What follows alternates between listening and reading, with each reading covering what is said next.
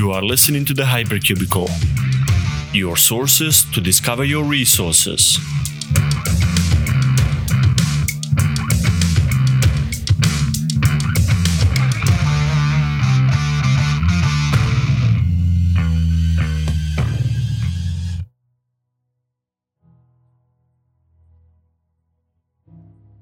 Hello there. It's been a while, and quite a bit has changed over the past week. A pandemic is impacting everyone's life negatively.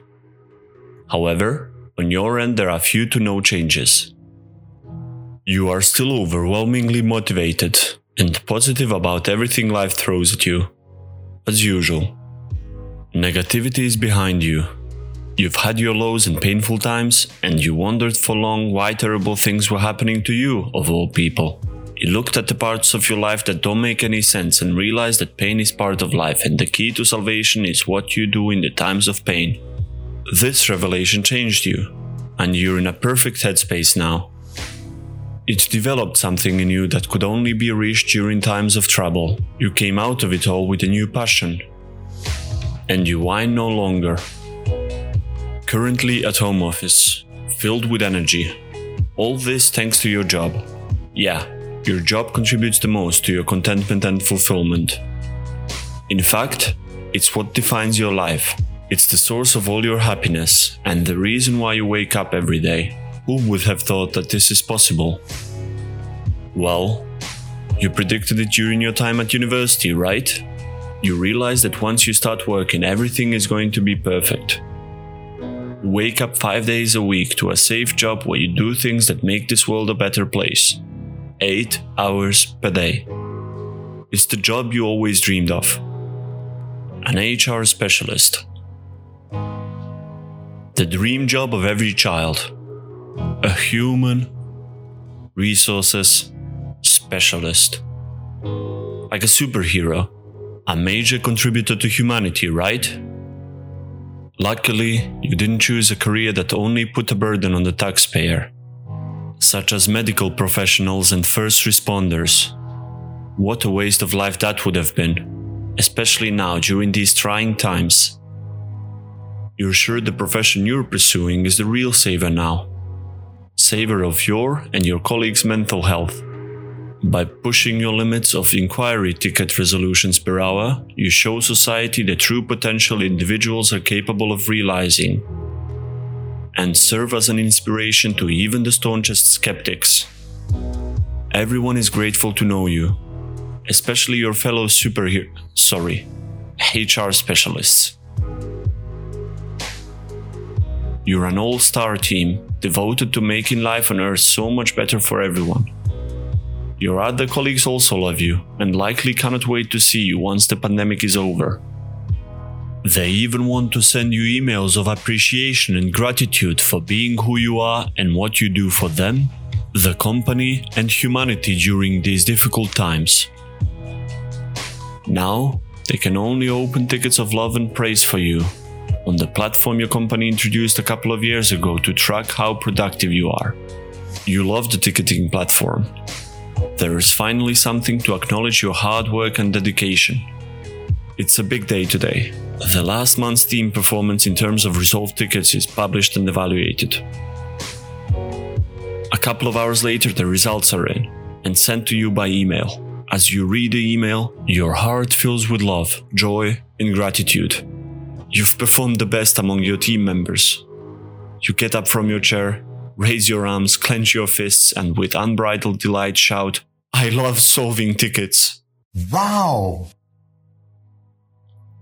For the third month in a row, the best of the best. Your grind is finally paying off, and your complicated theories have proven right. The more tickets you solve, the faster you become at solving them.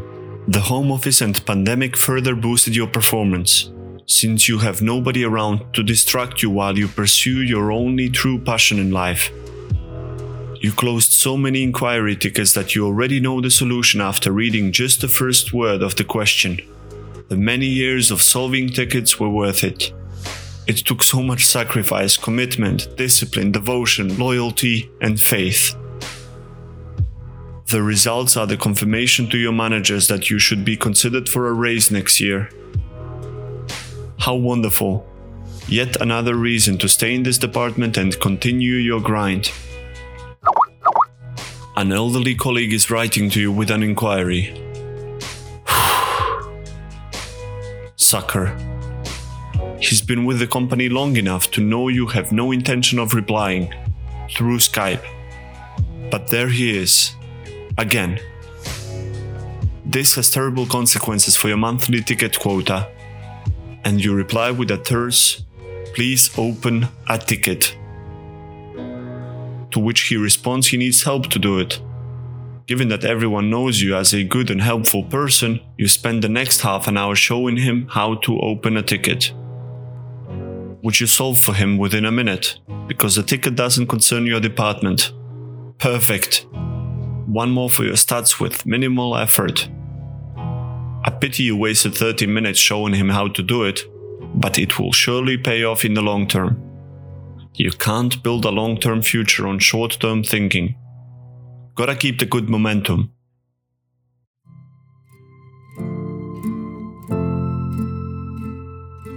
Let me ask you some questions.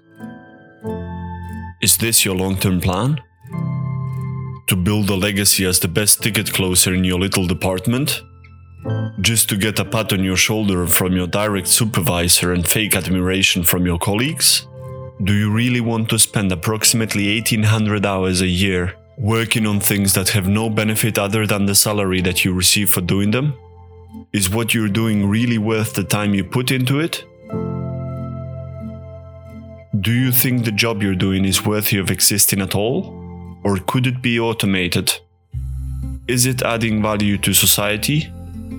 And do you personally feel it brings you any value? How much do you learn on the job? Is the experience going to be useful for you in the future outside of this job? And are you even paid adequately for all the time spent? What does the relationship with your colleagues really look like? Does it only serve the purpose of completing the workday and then heading home to finally do the things you want, but have no energy to do them? What about the relationship with your boss? Do you suck up to them? Or do you genuinely believe you have a healthy and professional relationship? How does your job affect the relationship with your partner or family? And are you capable of giving them enough of your time and attention? Or is the only thing you bring home stress and misery? Do you have a healthy work-life balance? And do you get the necessary time to actually live your life? And finally, do you feel proud of what you do? Have you asked yourself these questions before? If not, I strongly encourage you to. I'm sure you know the answers to all of them. Only after you answer these questions honestly will you be capable of defining whether those tickets truly are the things you want to spend the rest of your life on. You might not be an HR specialist, but certainly most desk jobs have equivalents to tickets. You don't even have to admit you hate work or despise those tickets and everything related to them. However, when you recognize how they affect you and consequently those around you, you will start searching for a solution. You might not feel ready to answer the questions, but better hurry up, because if you fail to answer them in time, there will be a number of different questions you might have to answer. And those may haunt you even more than the ones you've already asked yourself. They will haunt you because they will arrive at a time when you're no longer capable of making any changes. This is why we are here to help you, with a realizable plan that will change the direction of your life.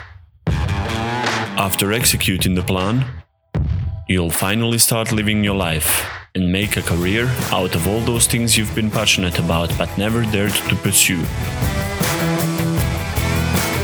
In the last episode, we told you to sell your house and leave your apartment, and we still preach this idea. However, before you do any of that, first you have to deal with some unfinished business of yours. Your job. Remember that cigar you bought 2 years ago to light it on a worthwhile occasion, which you never actually reached? Well, buckle up, because you're about to light that son of a bitch. Put your clothes on and put that cigar in your pocket. Make sure to protect yourself against a disease that has infected the streets. Some latex gloves and a scarf covering your face should suffice. Go to your bedroom, take the company laptop, together with the badge, and put them into your backpack. Then, with the confidence of Denzel Washington, take a walk to your office building. When you finally reach it, take a deep breath and enter the building. Make sure you don't look behind. Next, enter the elevator. Choose your floor while you remain cold-blooded. Floor 0. Doors open. Floor 4. Doors open. Now, leave the laptop on your desk and make your way towards your boss's cubicle. Once you reach it, unbuckle your pants. Take them off and urinate on the picture of your boss shaking hands with the CEO of the company. As soon as you relieved yourself of all your life frustrations, enter the elevator. Choose floor 0, and as you ride the elevator, start typing a resignation text message to your boss. When you exit the building, grab your cigar in one hand while holding your phone readily in the other. The moment you've long been daydreaming about but never thought you would reach is finally here. It feels like being in a Shakespearean drama, and the perfect moment to use those few words you've always dreamed of using, but never had a perfect opportunity to. Until now. Your heart is pounding, and as you grab your cigar, lighter, and phone, you utter the words that will define your life from now on. To be or not to be. Not to be.